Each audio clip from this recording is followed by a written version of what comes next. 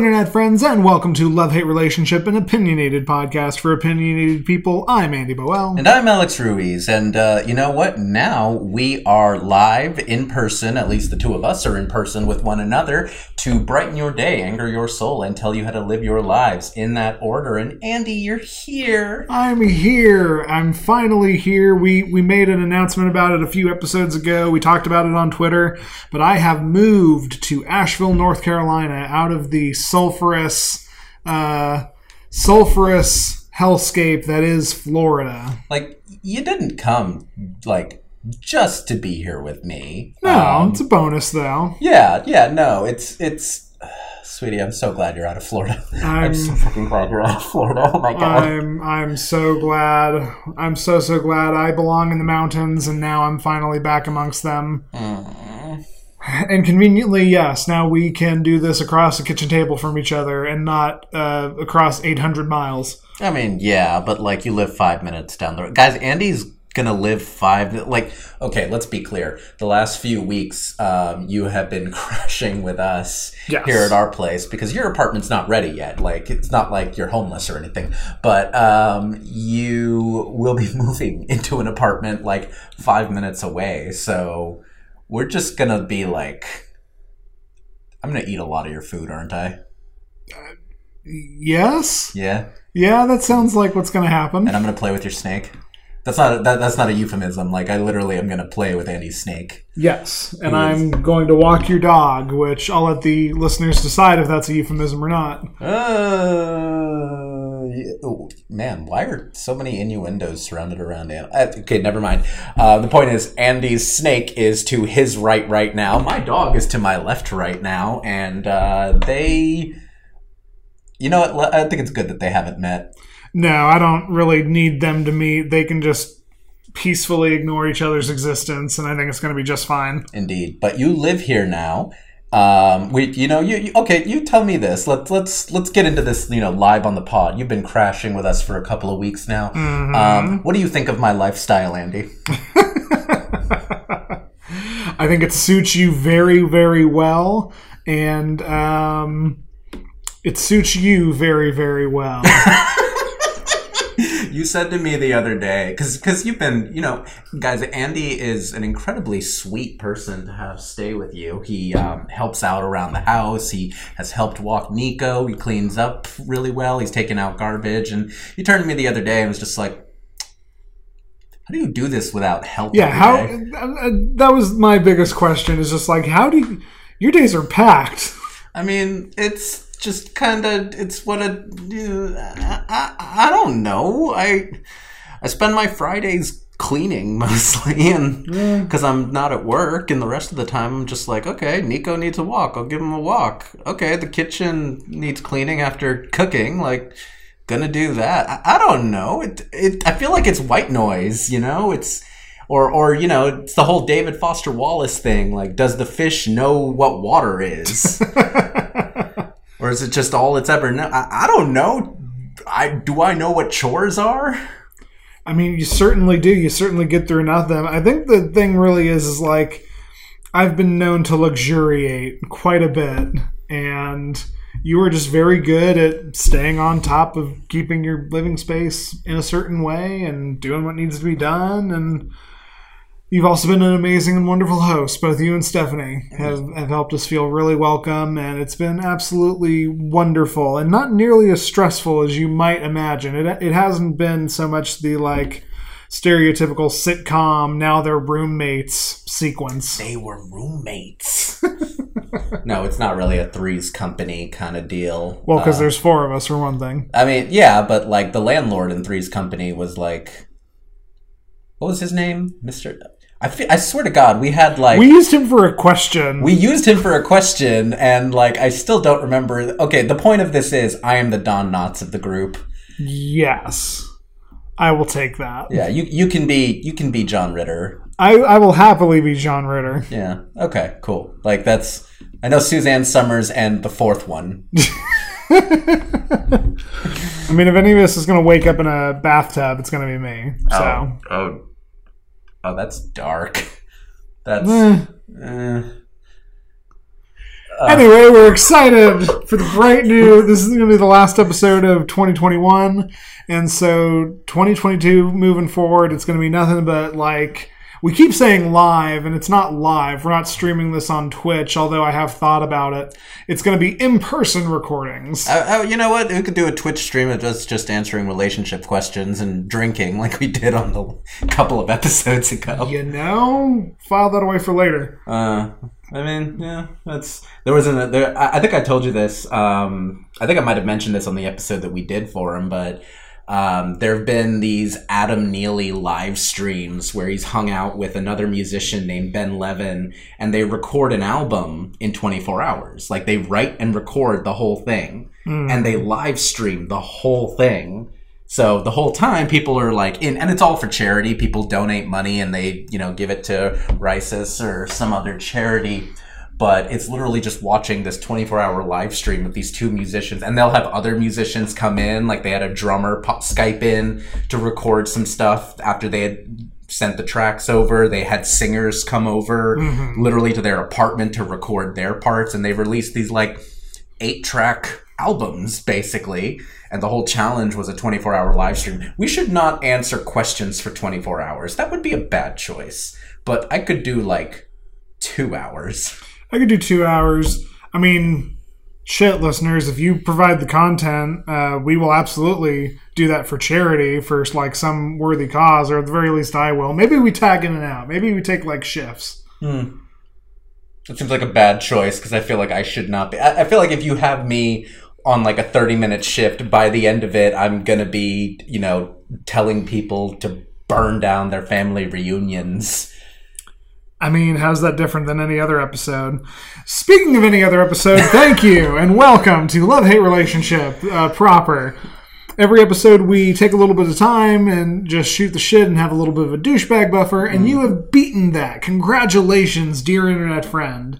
And so now we're moving on to what we do every episode, where one of us talks about something we love, the other one talks about something we hate, and then we take your or the internet's perfect internet relationship questions and give our perfectly unqualified advice for them. Yup. So, Andy, I feel like I'm shaking off a little bit of rust, but, coming back to this strong. And I have the love for this episode. You too. So, I always like to, start these off with a question for you. And this one's going to be very, back to basics, straightforward. Andy, I want you to talk to me about your experiences, either current or in your childhood, of 16-bit video games. Sure. So, unlike most people, and I don't know if we've ever talked about this, the very first video game console I ever played was the Sega Genesis. 16-bit? And I never had a SNES in my home. I wasn't a Nintendo kid until the N64 came out, which admittedly was still kindergarten. But I played a shit ton of Sega Genesis games, so a lot of Sonic, a lot of Aladdin, and Mickey Mouse games. There's one that I am desperately trying to remember. It was Kid Commando or something. It was this kid who ran around with different power-up masks. It was basically Ben 10, only nightmarishly hard and horrifying. New Kid Chameleon, the multiple personality game, only on Sega Genesis. And so that is where I got a lot of my first literal infancy video game experiences. And it has a special place in my heart, A friend of mine did have an SNES, and so that's how I first started playing, the Mario games. And you pull out a Game Boy Color, and all of a sudden you're playing Donkey Kong and Pokemon and all of that. And I feel like even as technology has surpassed 16 and 8-bit, that style of game has always still managed to stay in my life in one way or another. I love that, and I appreciate that. Yeah, so I think I've probably talked about this on the show before, but I inherited my older sister's Super Nintendo, and that kind of was my go-to by and large. I also inherited her Game Boy at the same time. My sister kind of gifted me all of her video game stuff for, I think, my 8th or 9th birthday. And it's funny because the one gift that I asked for from my parents was a copy of the first gen Pokemon game, which I got. I got a red version. There you go. And so I had my sister's, that big fat gray Game Boy, along with all the games she had. And then I got her Super Nintendo and the games that she had for that. And that was really my video game life for a while. A number of years later, I got a PlayStation, later got an N64, and then a GameCube and all of this. But I always had that Super Nintendo, and I appreciate you mentioning specifically that still has a place in your life today. I got to ask you real quick. So, about how old was your sister is the first part of that question. Second part is, did she continue playing any sorts of video games? How old was she when she got the games, or how when old was she when gave them up? all of her gaming systems to you? Let's see. That was probably my 7th or 8th birthday, so she would have been 12 or 13. Okay. And not really, no. Like, she never really played any later consoles. I don't know if she played okay. She's married now, and her husband very much has, he's got an Xbox. He very much enjoys video gaming in his man cave. I don't know if she's ever participated in any of that with him. And I don't know if she did any of that in like college. I know she wasn't exactly like going to LAN parties or anything. It's just interesting to me that like almost the exact same time in your own life, by your own admission, you just kind of dropped off of video games as well. So there's just an interesting parallel with you and your sister. That is, you know what? I hadn't ever thought about that. Yeah, I gave up all my video games when I was 15. Looks like she gave up all of hers when she was 12 or 13. And I think, honestly, for her, she was more interested in sports and hanging out with her friends and maybe dudes and maybe other shit. I don't know. But fair enough. Yeah. Like, admittedly, she was always much sportier than me. So, and around that time, I remember she got really into basketball. So maybe just like I took to musical instruments, she took to sports, and that just kind of became the world post-video game. There's something I kind of love about that, and the idea of finding another hobby. But this seems counterproductive to what we actually want to talk to today. So thank you for answering my question. Please go on. Oh no, you're good. And I think there is something to that we can possibly come back to in the course of this discussion. My topic for this episode, my love for this segment, is very specifically 16-bit video games. Mm-hmm. So, to kind of give a little bit of very super brief history, especially for folks who I know that there is a segment of our audience that is very well versed in video games in general, infinitely more so than I am. Sure. You definitely speak to that crowd pretty, often enough in our episodes. But then there are folks who just, don't know any of this. So looking it up, the quote unquote 16-bit era is actually known often as the 4th generation of game consoles. And it really started in the late 1980s. Mm-hmm. Now, obviously, that's less so in the US. Really, your earliest 16-bit consoles were like the NEC Home Electronics PC engines, which, in North America was called the TurboGrafx 16. If you've never heard of that, it probably means that, like, you had friends in the late 80s, if you were alive at all. I was born in 89, so, meh. But the way that we kind of understand that period now are games like the Super Nintendo Entertainment System, the Sega Genesis, which was called the Sega Mega Drive in Japan, and of course your Game Boys. The original big fat ass Game Boy came out in 1989. I kick myself for throwing it away, but when my sister gave me her Game Boy, she also had the original box it came in. Ooh. And that, and you know, it also came with a copy of Link's Awakening. Okay. Like that, and my sister never liked that game. Like, I fell in love with that game after playing it, but I remember after she gave it to me, I remember asking her about it. She was like, yeah, I never really played that. Like, I had it. It came with the Game Boy.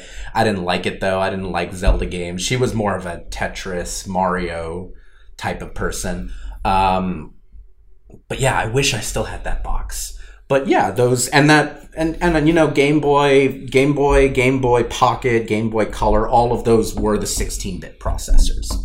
So that fourth generation of video games kind of marked in there from the late 80s up until about the mid 90s, maybe also almost into the late 90s, because even after the N64 came out in, I think that's 96, the Super Nintendo and the Sega Genesis were still making games, still fairly popular, and even the Game Boy, like until the Game Boy, like the dual screens came out, like Game Boy had a good probably 18-year run. Yeah, absolutely. And I don't know if this is a point you wanted to get into later or if I'm just cutting ahead here, but I would make the argument that 16-bit still to this day in 2021 has a strong and viable corner of the video game market, mostly indie games, because it's become a stylistic choice rather than a hardware necessity. But, you know, 16-bit games, some of the best games of the past 10 years have been 16-bit games. I mean, yeah, I was going to talk about this probably a little bit later, and I don't know if it technically qualifies as 16-bit, but it definitely falls into the aesthetic of that. But a game that your wife actually introduced me to, that I super enjoyed, is called Undertale.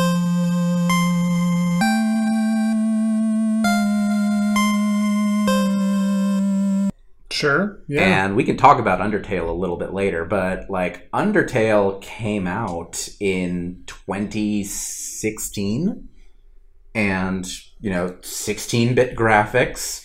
It looks like something you can just play on an old school Game Boy. And I mean, it's available for download on any PC, anything like that, but there's something about that aesthetic. And this is kind of what I did want to get into. I have a theory about 16-bit games, which is they really represent this great nexus point for video games. Yeah. Where they lack so many of the like really crappy limitations of a lot of the earlier games, but they still have an accessibility to them that you kind of lack once you get into standard 3D, more contemporary style games. Yeah. So for anyone who doesn't know, the most common like hallmarks of 16-bit games, though these are not necessarily, you know, standardized across the board, but, you know, those are your cartridge games. You're saving files directly in there. Your controllers tend to be like the D-pad, the four button directional pad, maybe a couple of side buttons and some buttons on the right-hand side to control actions, usually 4.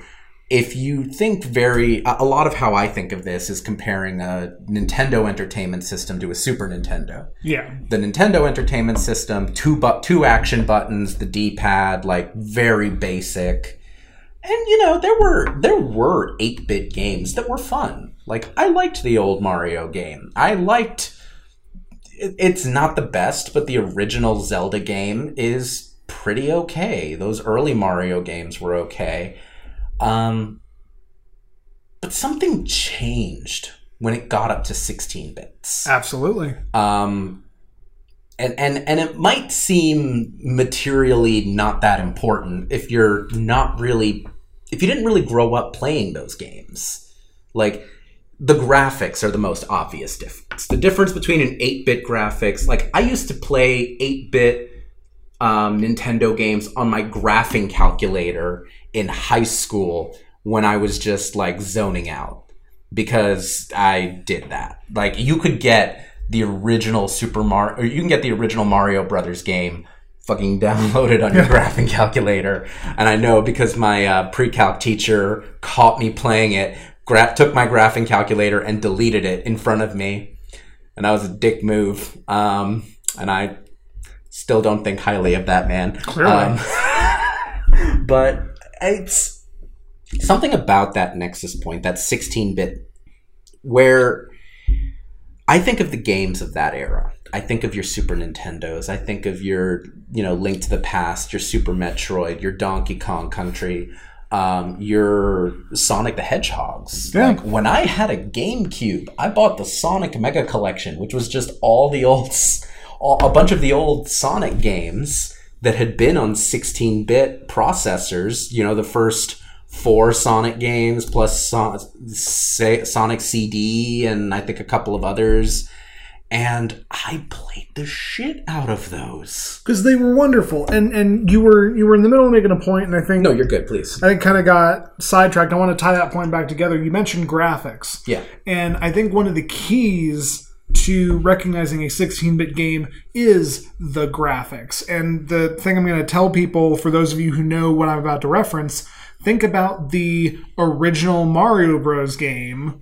Mm-hmm. Or the original Donkey Kong game, or the original Zelda game, and think about that versus Donkey Kong Country, A Link to the Past, Super Mario 3.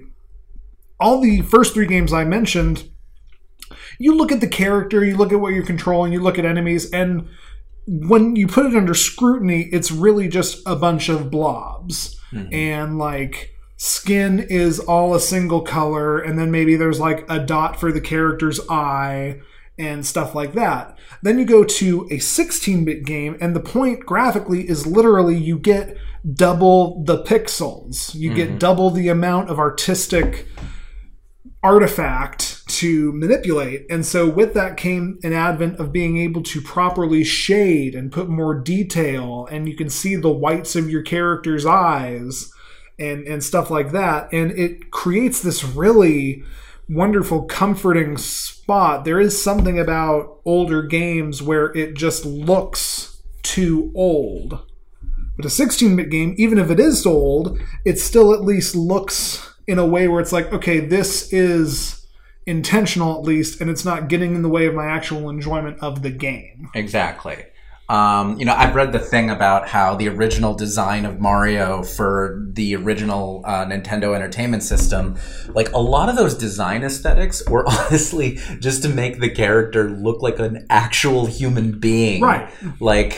The reason that Mario has a mustache and overalls is so that they could just not make him essentially wearing a big red jumpsuit and be a faceless head, which a lot of those 8-bit games, that's what they looked like. It was a lot of blobs. It was Q*bert and the E.T. monster and this shit. God, the E.T. monster. But yeah, it's... And with 16-bit, you put that comparison across each other. You put an 8-bit Mario game or an 8-bit Zelda game versus the 16-bit one, and that character sprite is so much more brilliant and so much more just interesting visually. You can graft onto it. It doesn't look like something that you're playing on your calculator. Which, Andy, were you old enough for Nokia phones? I got right in at the tail end. I think my first phone was not a Nokia phone. It was a Samsung, but it was of that final stylistic generation as a Nokia phone. Yeah, so that brick phone. I don't necessarily know that it was an 8-bit game, but I remember playing Snake on the Nokia. Yeah. And even then, I'm a kid and I'm just holding my parents' one cell phone, because this was back when the family had a cell phone. Yeah. And it was okay, daughter of mine, you're going out with your friends, take the cell phone. It's very Bob's Burgers-y. But I remember sitting there just playing Snake on the phone and just going, okay, well, this is obviously this screen is designed to just show a phone number, a name in very block lettering. Of course, this is the only kind of game you can have on a phone screen like this. My graphing calculator, the 8-bit thing, I'm sitting here going that is absolutely the limitation here. With the 16-bit graphics, I don't know. It's more artistic to me. Yeah. And it's something that I think is worth at least taking a second to talk about. There is an entire genre of 8-bit music out there now. Yeah, absolutely. Like, there are people who just as their musical form take 8-bit processors and do digital music. Mm-hmm. I don't see that with 16-bit. But when I have played 16-bit video games, you think about those sound effects. You think about that music. Like, I could take the various themes from your Super Mario World games or Metroid or anything like that, or the original Mario Karts even, or Star Fox. I could loop those, and that could be study music for me. Because number one, they're designed to be able to listen to endlessly and never get bored of. Right. Which involves music theory that is well beyond my capabilities to explain.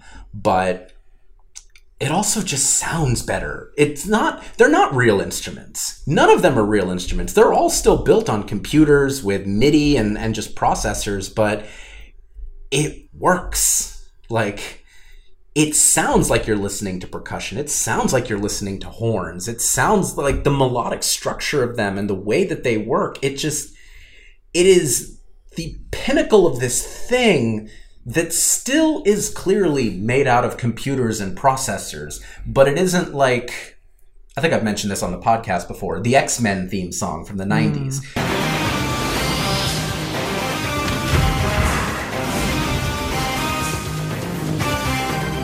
That was done entirely on a keyboard. Right. That guitar, those drums, those synth pad, all of that was done on a MIDI keyboard.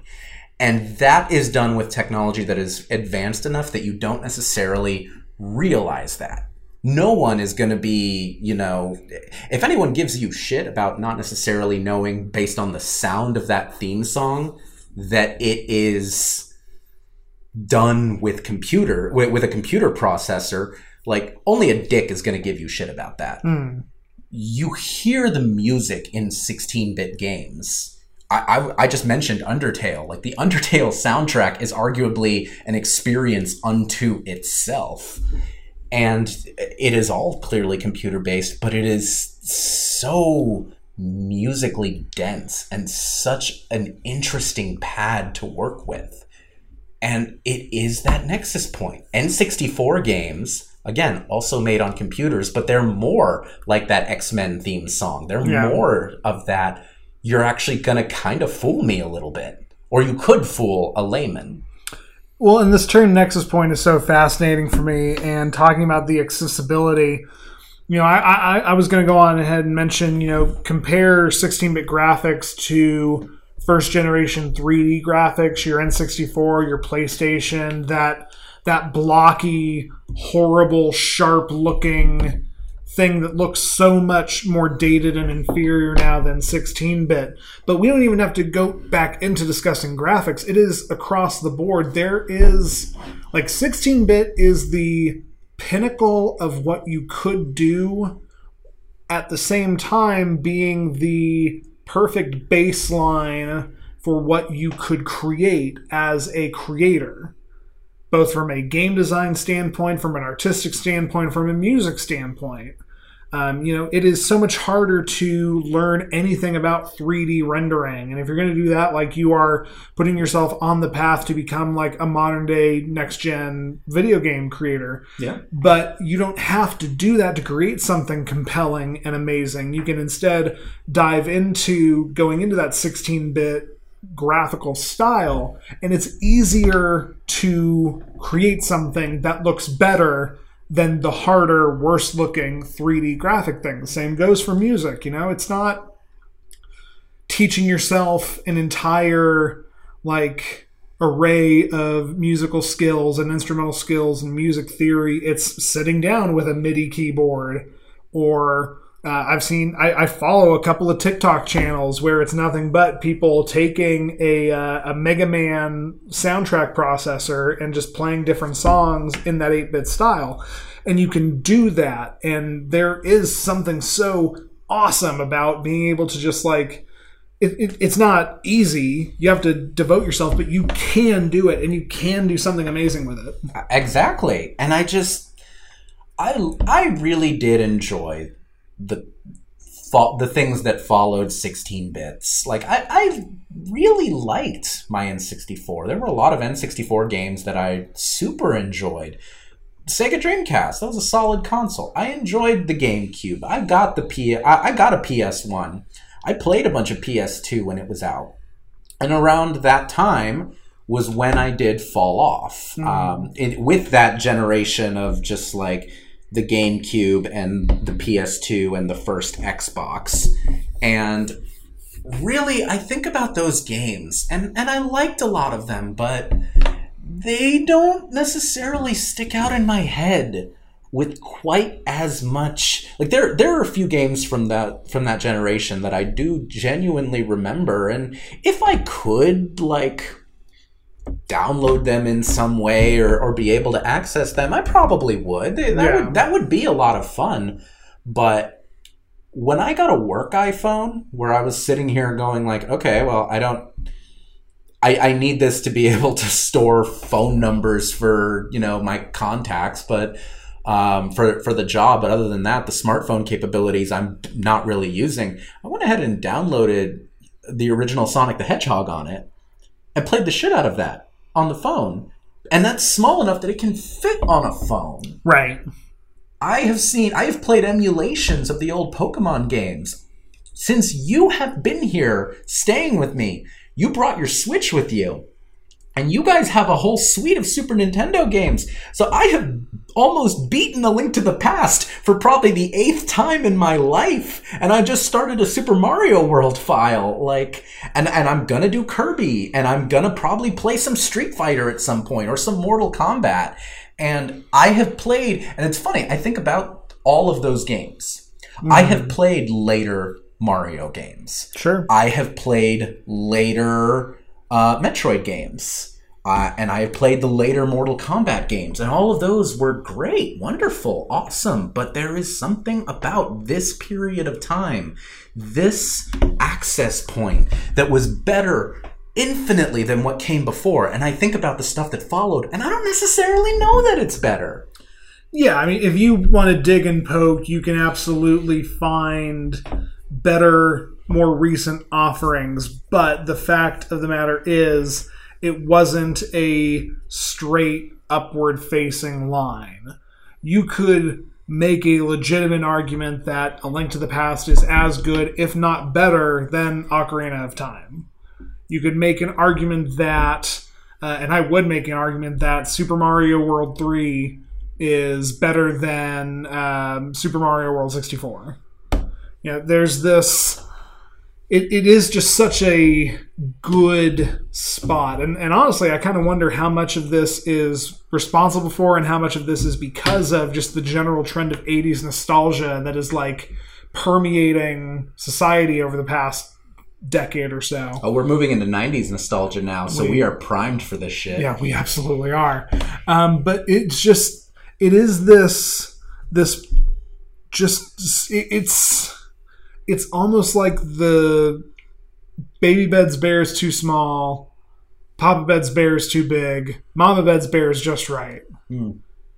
Grandpa's game console, which is an Atari 2600, is too old. Yeah. Your kid's video game console, which is playing Fortnite on their cell phone, is too hard and too complex. But crank up an SNES emulator, and it is just right. It is perfect. I love it so... I don't think I would ever get a Switch. I truly don't think I ever would.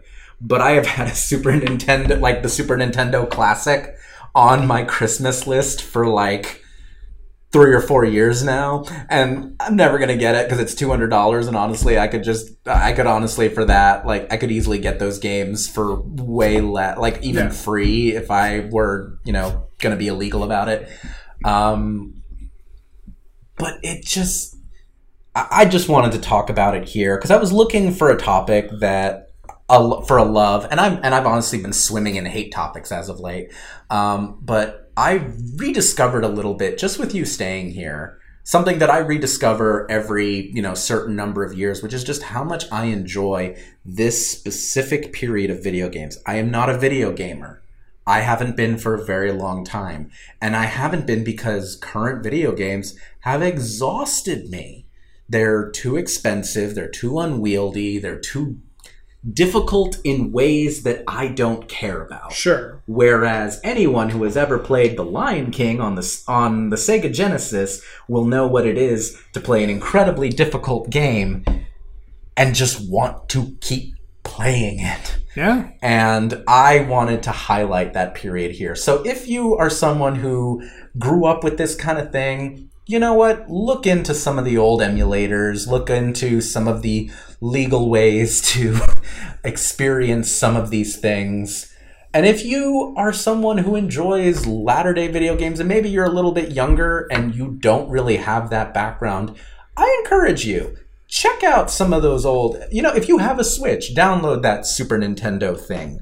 If you have the ability to get any of those old Sega games, please feel free. Hell, I can walk into my local used bookstore and they sell a bunch of those old consoles and they are cheap as hell. Oh, that's awesome. Yeah, and you can just pick up, if you have, 50 to $100 to drop, you could probably get a fair amount of entertainment just hooking up something like that. And it's not necessary, it doesn't have to be out of nostalgia.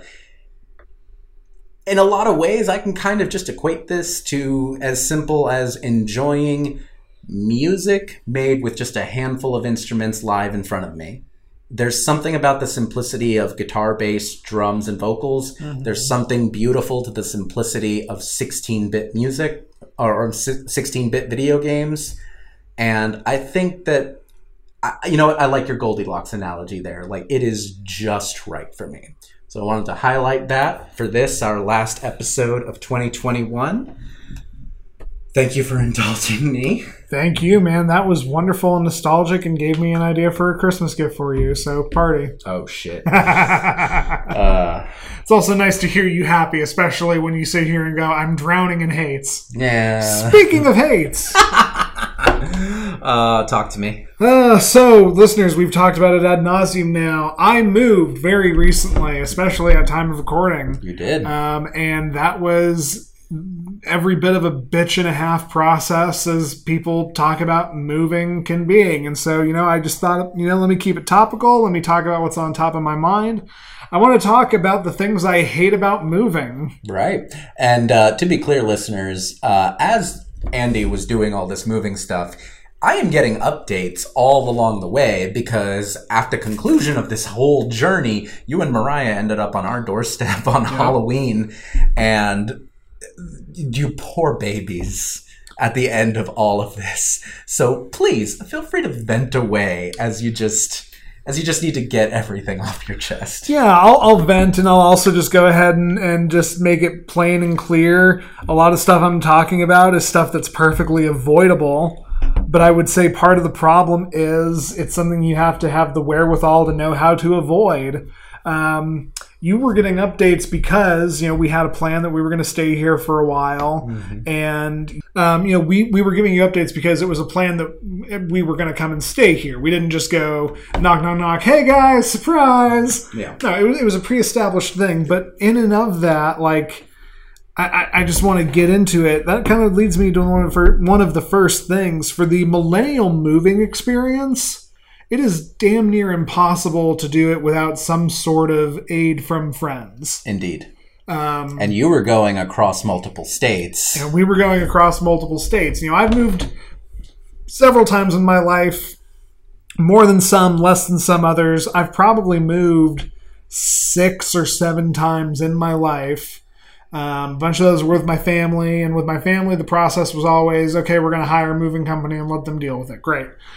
I've also done the thing where, moving out of my parents' home into my original apartment, I gathered a bunch of my friends who were in the state, and we filled up a U-Haul, and we dragged couches and a bed and bookshelves up 3 flights of stairs, and I was able to have friends help me do that. Mm-hmm. I have also, decided 2 homes ago that I was just going to hire a moving company. hiring a moving company gets away from the like having to ask and bribe your friends with pizza, but it leads to so many other issues. I have used 2 moving companies myself to move me and my wife's home, and neither time was really perfect. The first time it was just moving stuff up the street, and the movers still managed to like break bedside tables and like not handle stuff as well as I wanted to. But okay, whatever. You know what? Thank you for moving my house. And then that led me to this most recent time where I was moving multiple states and leaving most of my home in storage for a month. And that has been an absolute goddamn nightmare experience. Uh-huh. Welcome to my nightmare. I think you're gonna like it. You know, I wanted to avoid having friends come do this and bribing them with pizza and beer. I also was in no way going to move my entire house myself. I lived on a 3rd-story apartment, and I was going to die if I had to do that. Pandemic was also a factor. Pandemic was also a factor. So, you know, I reach out, I get a moving company, and I get a quote. And the process of getting a quote is so strange to me. This concept of like having to bid out a necessary project on myself. Hearing a guy tell me, okay, it's going to be this much. Oh my God, you're getting such a great deal. Oh, hey, this is such a great deal. Let me know. I tell him, okay, I will call you back. I will talk about this with the people who, like my wife, who, you know, whose decisions matter. Get another call 3 seconds later from somebody who says they're from a different company, offering to do the same amount of work for like twice the price. So I'm sitting here going, oh, that first one really was a great deal. Talking to my wife, make a decision, make an educated decision to the best of my ability, sign a contract with a moving company, and then comes the big day and all that shit goes out the window. I was quoted a price, and dear listeners, I will call them out by name. I worked with the Interstate Moving and Relocation Group. I was quoted a price, and then my price doubled by the time it was all said and done. People show up the day of, they take one look at the boxes and the couches, and they go, oh, well, this isn't going to be what they told you it was.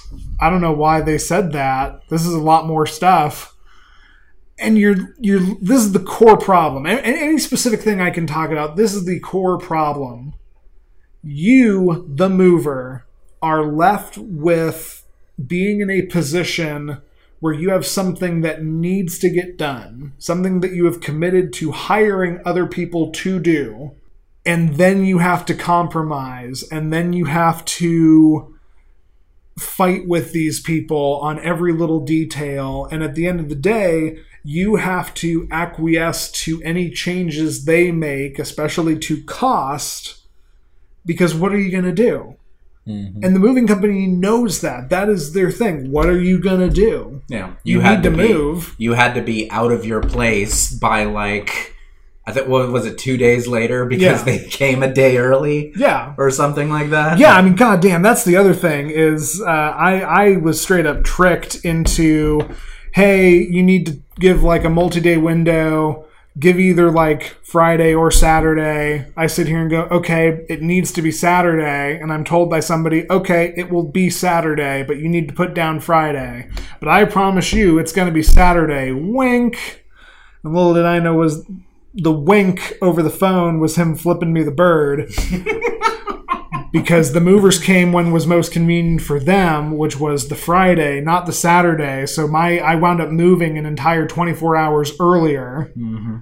And then within the concept of we're coming a day early... Weren't they still late? They were late! They were like 8 hours late! They were a not insubstantial amount of time late. I shouldn't laugh, but if it weren't you, it'd be really funny. But like, it's you, so it's only a little funny. I was about to say, clearly, it's still pretty funny.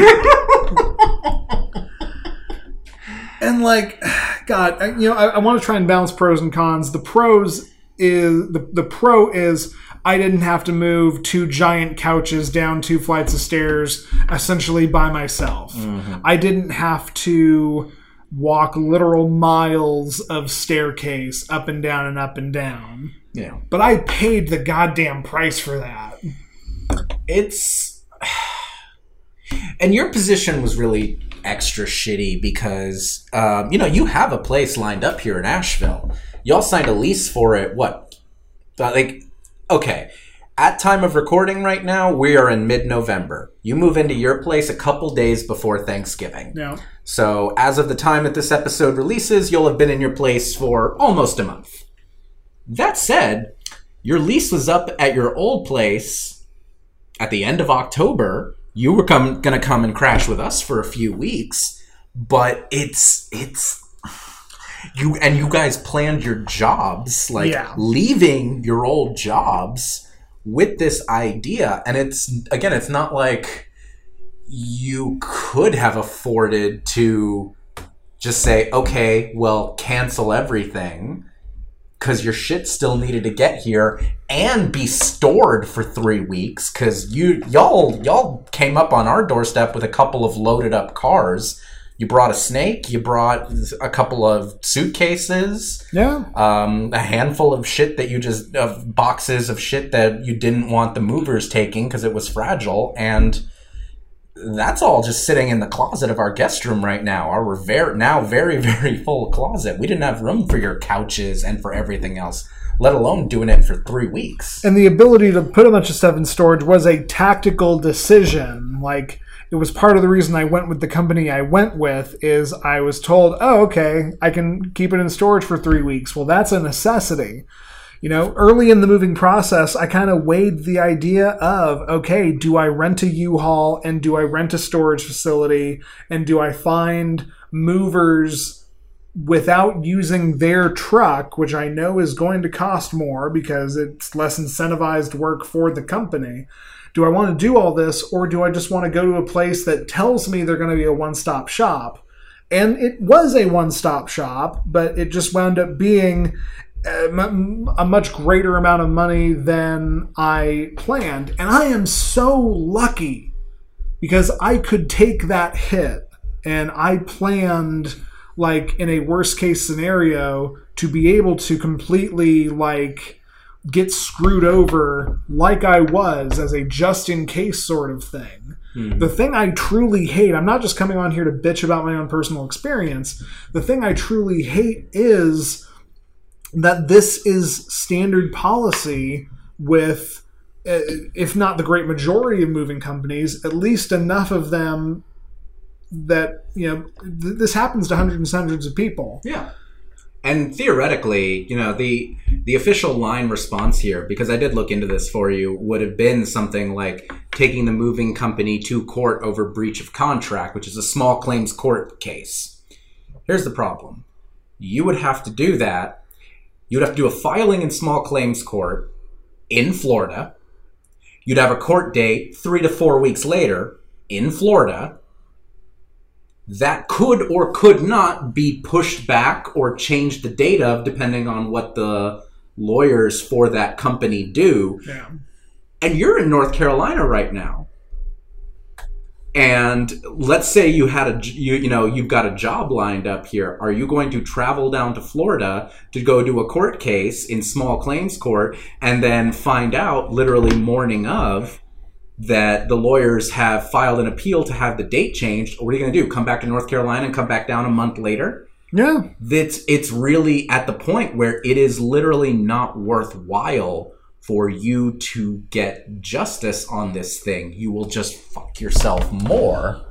Right. There have been few times in my life where I felt like the little guy being pushed around by the system. Mm-hmm. And this is absolutely one of the worst.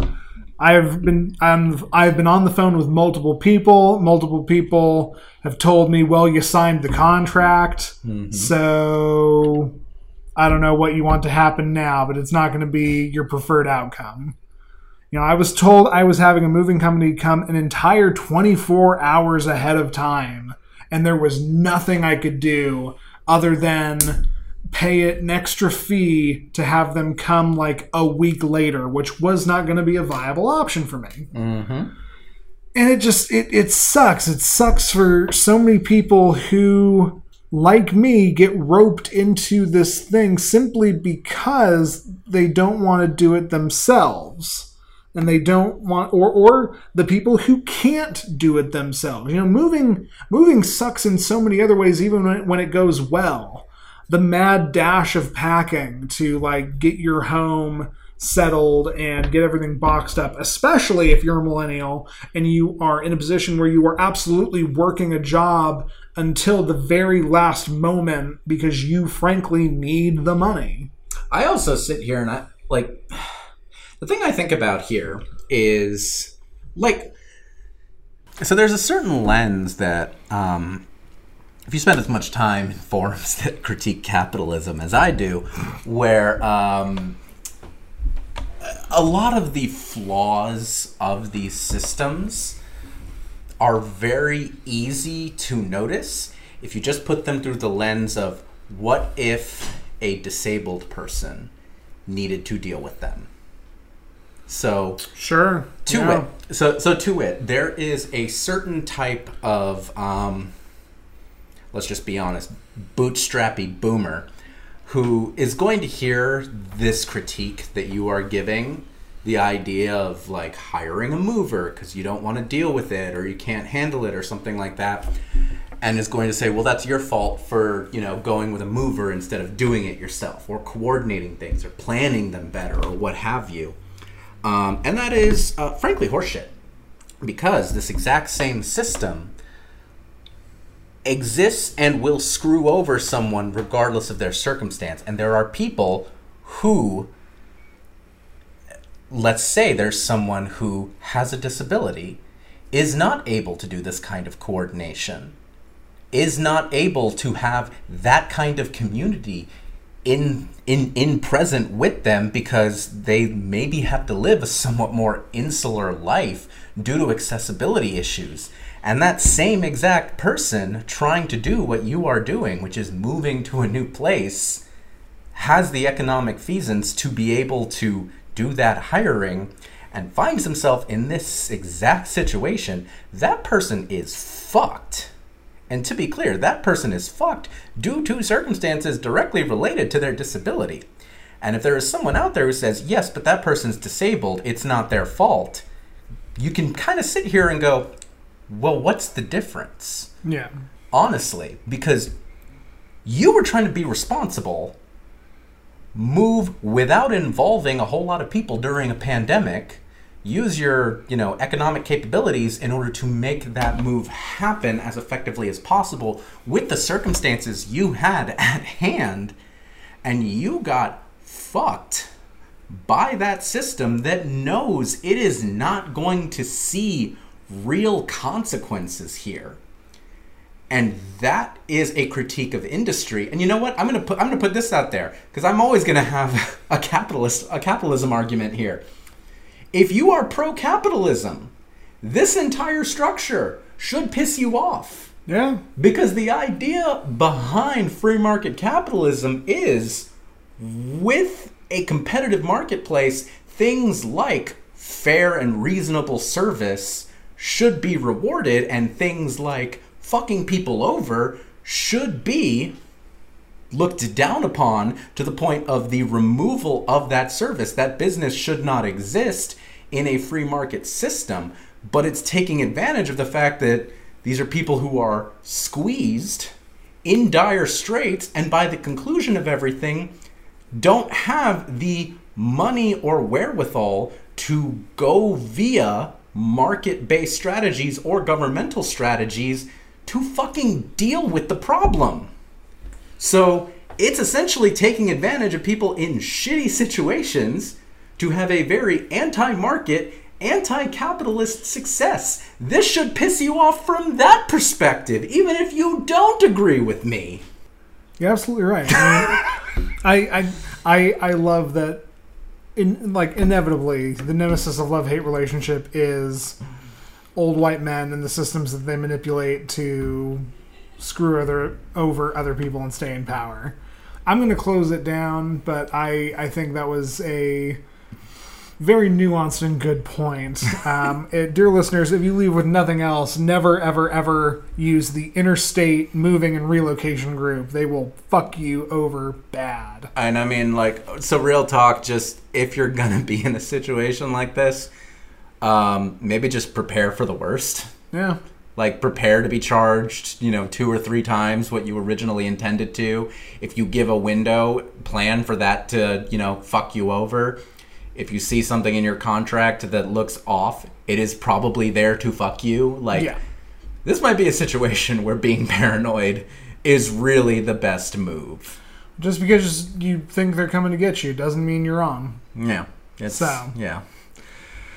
You want to move on to the question? Yes. All right. So you gave the format, so I'll go ahead and read it. All right. And this came from our good friends at relationship.txt on Twitter. Indeed. So, I'm not even going to bother with the title because the actual thing is long enough. So, the asker is a 25-year-old male, and the girlfriend in here, 27-year-old female, and the best friend is a 25-year-old male. Okay. I've been dating my girlfriend for almost 2 years, and I just moved into her place recently. She knew I was a little bi-curious. It's hard to explain because it wasn't like I wanted to or needed to try it, but more so like if the right situation arose, I'd explore it, if that makes sense. Knowing this, she's been pushing for / asking for a threesome with another guy for some time, as it's been a fantasy of hers. Honestly, her pushing made me uncomfortable, as it's not something that has interested me, but eventually she wore me down enough to agree if we found a guy I was okay with, then maybe we could. Never really thought we'd find a guy, as the only ones I ever really considered were friends, most of whom are straight or completely gay. She just kind of kept at it, guy after guy, saying, what about him or him, even asked about looking on apps, which I said no to. Finally, I said my best friend, thinking he's completely gay, would never agree to it, plus I wasn't going to ask him. First time after that talk, when he's over, she just asked him, just flat out asked him. He laughed, thinking she was joking, but she kept asking and bringing it up. I just sort of stayed quiet, which he noticed, because he asked her to let him think about it, then brought it up to me first chance when we were alone. He let me vent and explain everything to him, and he told me that it doesn't sound like I actually want to do it, so I shouldn't, but that if I did truly want to, he'd do it, and stressed that it's something I should only do if I actually want to. Well, I thought about it a lot and talked to her more about it, and she promised me that if we did it, it would only be this one time, and she'd drop it / never bring it up again. So I agreed to make her happy, plus I figured it would be good to know for sure if it's something I even like. We told him and set up a night for it. He privately made sure I was truly on board. The night came and we had the threesome. It was different than I thought. I enjoyed being with him more than I think I've ever enjoyed being with any girl before, but not just the physical act, the after too. After she went to shower and we stayed in bed, which led to some cuddling, him holding me, the only way I can describe it is it felt right. It felt like this is how it's supposed to be. Honestly, now I'm wondering if I'm gay or bi. Being with women was never bad. I enjoyed it, so I don't know how I could be gay, but at the same time, it's never felt like that ever with any girl, so I don't know if I could be bi either. I can't stop thinking about it or him. I've always loved him, but now that I know what being with him like that is like, I think I might be in love with him. I feel lost and don't know what to do. I don't want to hurt her or him, so please help me. God damn. Yeah, whole lot to unpack there. So let's start with a name. I've got an idea. I've also got an idea. Let me hear yours first. So this sounds very much like a Skins plot line to me. Okay. And in season 1 of Skins, there is in fact a love triangle that relates pretty well to this. I'm trying to remember last one's name. Oh yeah, okay. So this reminds me of Maxie, Tony, and Michelle from Skins. But who do you got? I'm thinking of Joe Pitt from Angels in America. Oh my God, that works better. Oh yeah, okay. At some point, I'm gonna make Angels in America a love on this show. He falls in love with Lewis, right? He falls in love with Lewis. However, he is married to Harper. That's right. Okay, perfect. I'm here for it. So we have Joe, Harper, and Lewis. I can't believe you're a Mormon. I can't believe I spent 3 weeks in bed with a Mormon. Morning. Now, the interesting thing here is that the best friend in this situation actually sounds like a pretty decent person, and Lewis is a piece of shit. But everyone, except for basically Pryor, is kind of a piece of shit in Angels in America. So I think Belize holds it pretty well. Belize, actually, you know what? Belize, that's fair, but Belize also kind of has the magical Negro thing, so... That is true. Anyway... Tony Kushner's problematic, but... Not to get too terribly off track, I'm here for this. Okay, so we've got Joe Pitt, and he's dealing with Lewis and Harper. Would you like to take the first stab at this? Yeah, and you kind of, the very first thing is minor critique on Harper for pressuring her boyfriend into a sexual situation that it really doesn't seem that Joe ever wanted to be in. The use of the phrase "wore down" is mildly damning, in my opinion. At the same time, props to Lewis in this situation for respecting his best friend's boundaries and consent, and in the best possible way, saying like, hey, I'm not going to do this unless you're cool with it, and letting Joe decide to become cool with it. So that's right off the bat.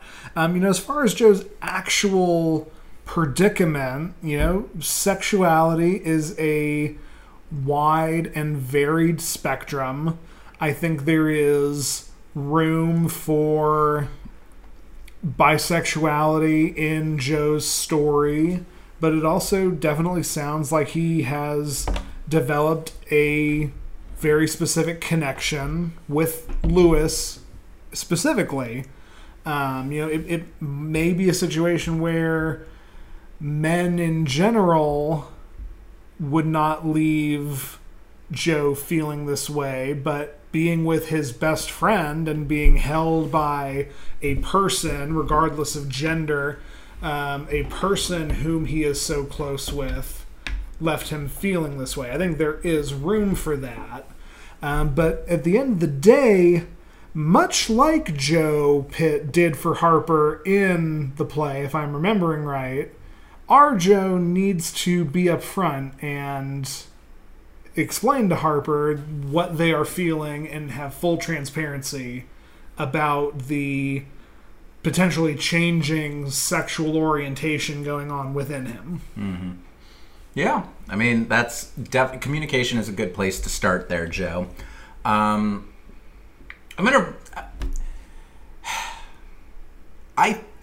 think there's a couple things to unpack here. The place I want to start is right at the end of your question, where you say that you think you're in love with your best friend.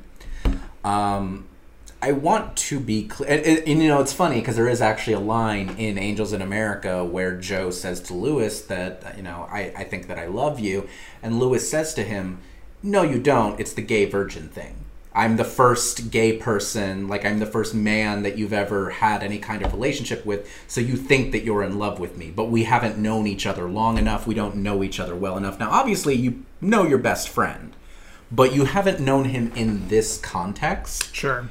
And there is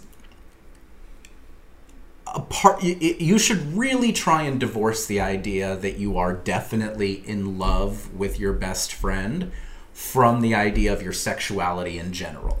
I think Andy has a good instinct to kind of enter into that realm, and I'm going to just close that door and say it is too soon to know if you are in love with your best friend. You very clearly care about each other, and it could be that there is some form of, potential relationship there. Who's to say? But starting with that, you're going to want to de-escalate that right away because it's way too soon for that, and you're dealing with too many things at once. I also agree. Harper, not a good look for her. This whole pressuring into a sexual act deal. And that's something you should be aware of here. That is a worthwhile critique. And, good on Lewis for checking in on you. As to the question of your sexuality in general, there's... It's funny because I think of two things in particular. I don't know how familiar you are, Andy, or you, Joe, are with the story of George Michael, the singer. Not especially me, at least. So, George Michael, believe it or not, did not realize that he was gay until after he was already famous. And he wrote about this in his book and talked about this in his Behind the Music. But he kind of found that out in your exact same kind of scenario, in a threesome with a female partner and a male partner. And it was his first encounter with that, and he kind of had a moment of, oh, I did not know this about myself. And he was already famous at that point, like he was, well into his adulthood, and he'd never had, issues with his sexuality with women, but by his, by later in life, and certainly for most of the rest of his life after that, he was pretty largely and almost exclusively with men. Mm-hmm. So that is a possibility. But the other thing to mention here, and I'm going to reference a book here. There's a writer, I think he writes for the New York Times, but he came out with a memoir, Charles Blow. Great Twitter follow. But he has a memoir called Fire Shut Up in My Bones. I have a copy of it. But that is a memoir that is, in large part, his story of coming to grips with his own bisexuality. And intriguingly, by the end of it,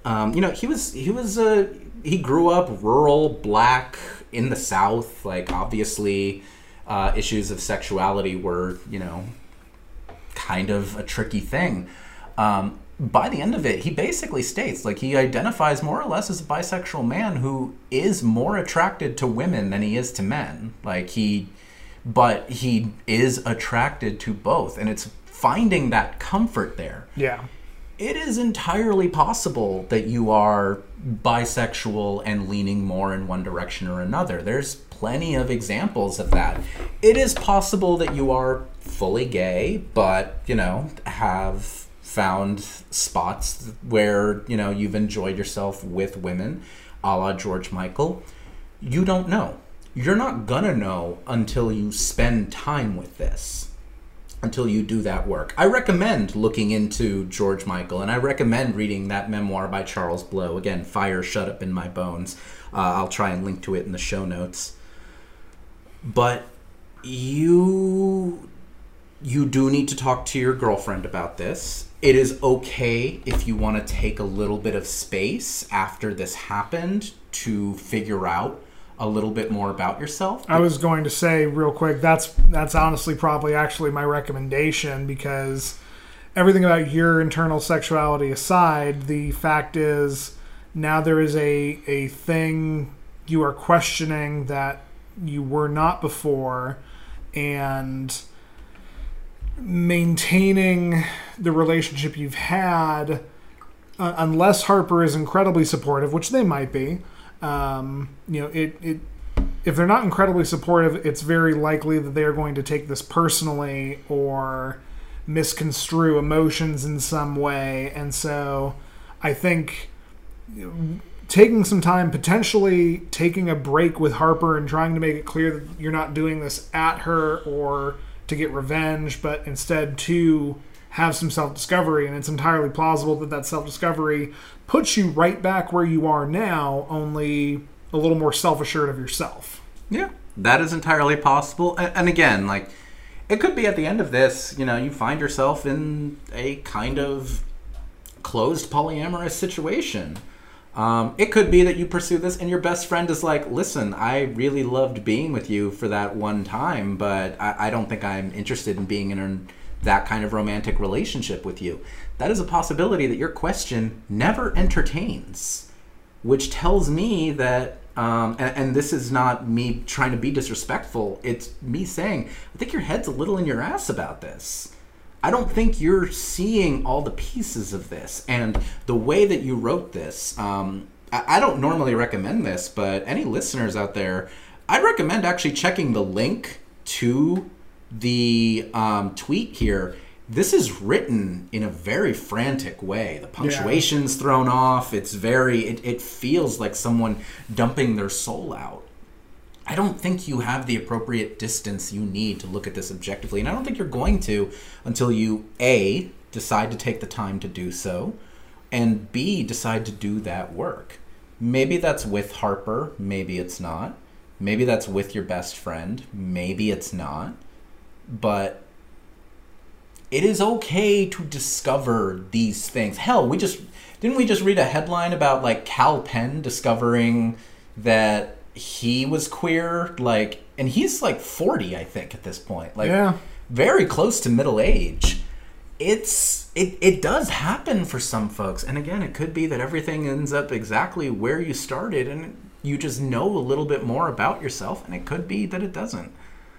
You need to do that work, and that work is not going to be done from a place of fear and fear of loss and fear of change. It's going to come from a place of emotional vulnerability, clear boundaries, communication, and really deep work. Yeah. And, you know, we wish Joe the best in this journey of self-discovery we hope he goes on. We wish Lewis the best. We even wish Harper the best, you know, aside from the critiques of Harper's behavior. Hopefully Harper is incredibly supportive and understanding, and this all works out for the best. We're going to follow up and, you know, recommend all the listeners do too. The other thing we recommend listeners do on every episode is if you have a relationship question, and it can be a deep interpersonal relationship like this one, or it can be, you know, something in the office workplace, something to do with a pet, any relationship question, or any relationship question that you are not personally involved in, but you want our perfectly unqualified advice, you can send those into lovehaterelationshipodcast@gmail.com, where we promise we'll read them. Absolutely. You can subscribe to us on Apple Podcasts, Google Podcasts, Stitcher, Spotify, YouTube, or even TuneIn Radio. Hey, Mom. You can also rate and or I haven't done this in so long.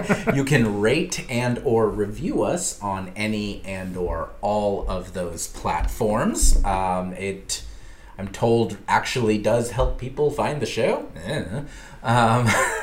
You can also follow us on Twitter at LHRPod. That's LHRPOD. Send us your questions, look at our tweets, interact with us, all that good stuff. All that good stuff. You can find my other show, Cult Fiction, where I watch cult movies with the incomparable Stephanie Johnson, which will also be no longer remote recording. You can find that at Cult Fiction Cast, or look up Cult Fiction everywhere you can find this podcast. And if you're so inclined, you can find me, Andy Boel, on Twitter at JovoCop2113. That's right. You can follow me on Twitter and Instagram and, I guess, TikTok, and definitely Lichess at A_X_RUIZ. Thanks for listening, y'all. It's good to be back. It's good to be live. And it's good to end 2021. Amen. As ever, please tell your enemies.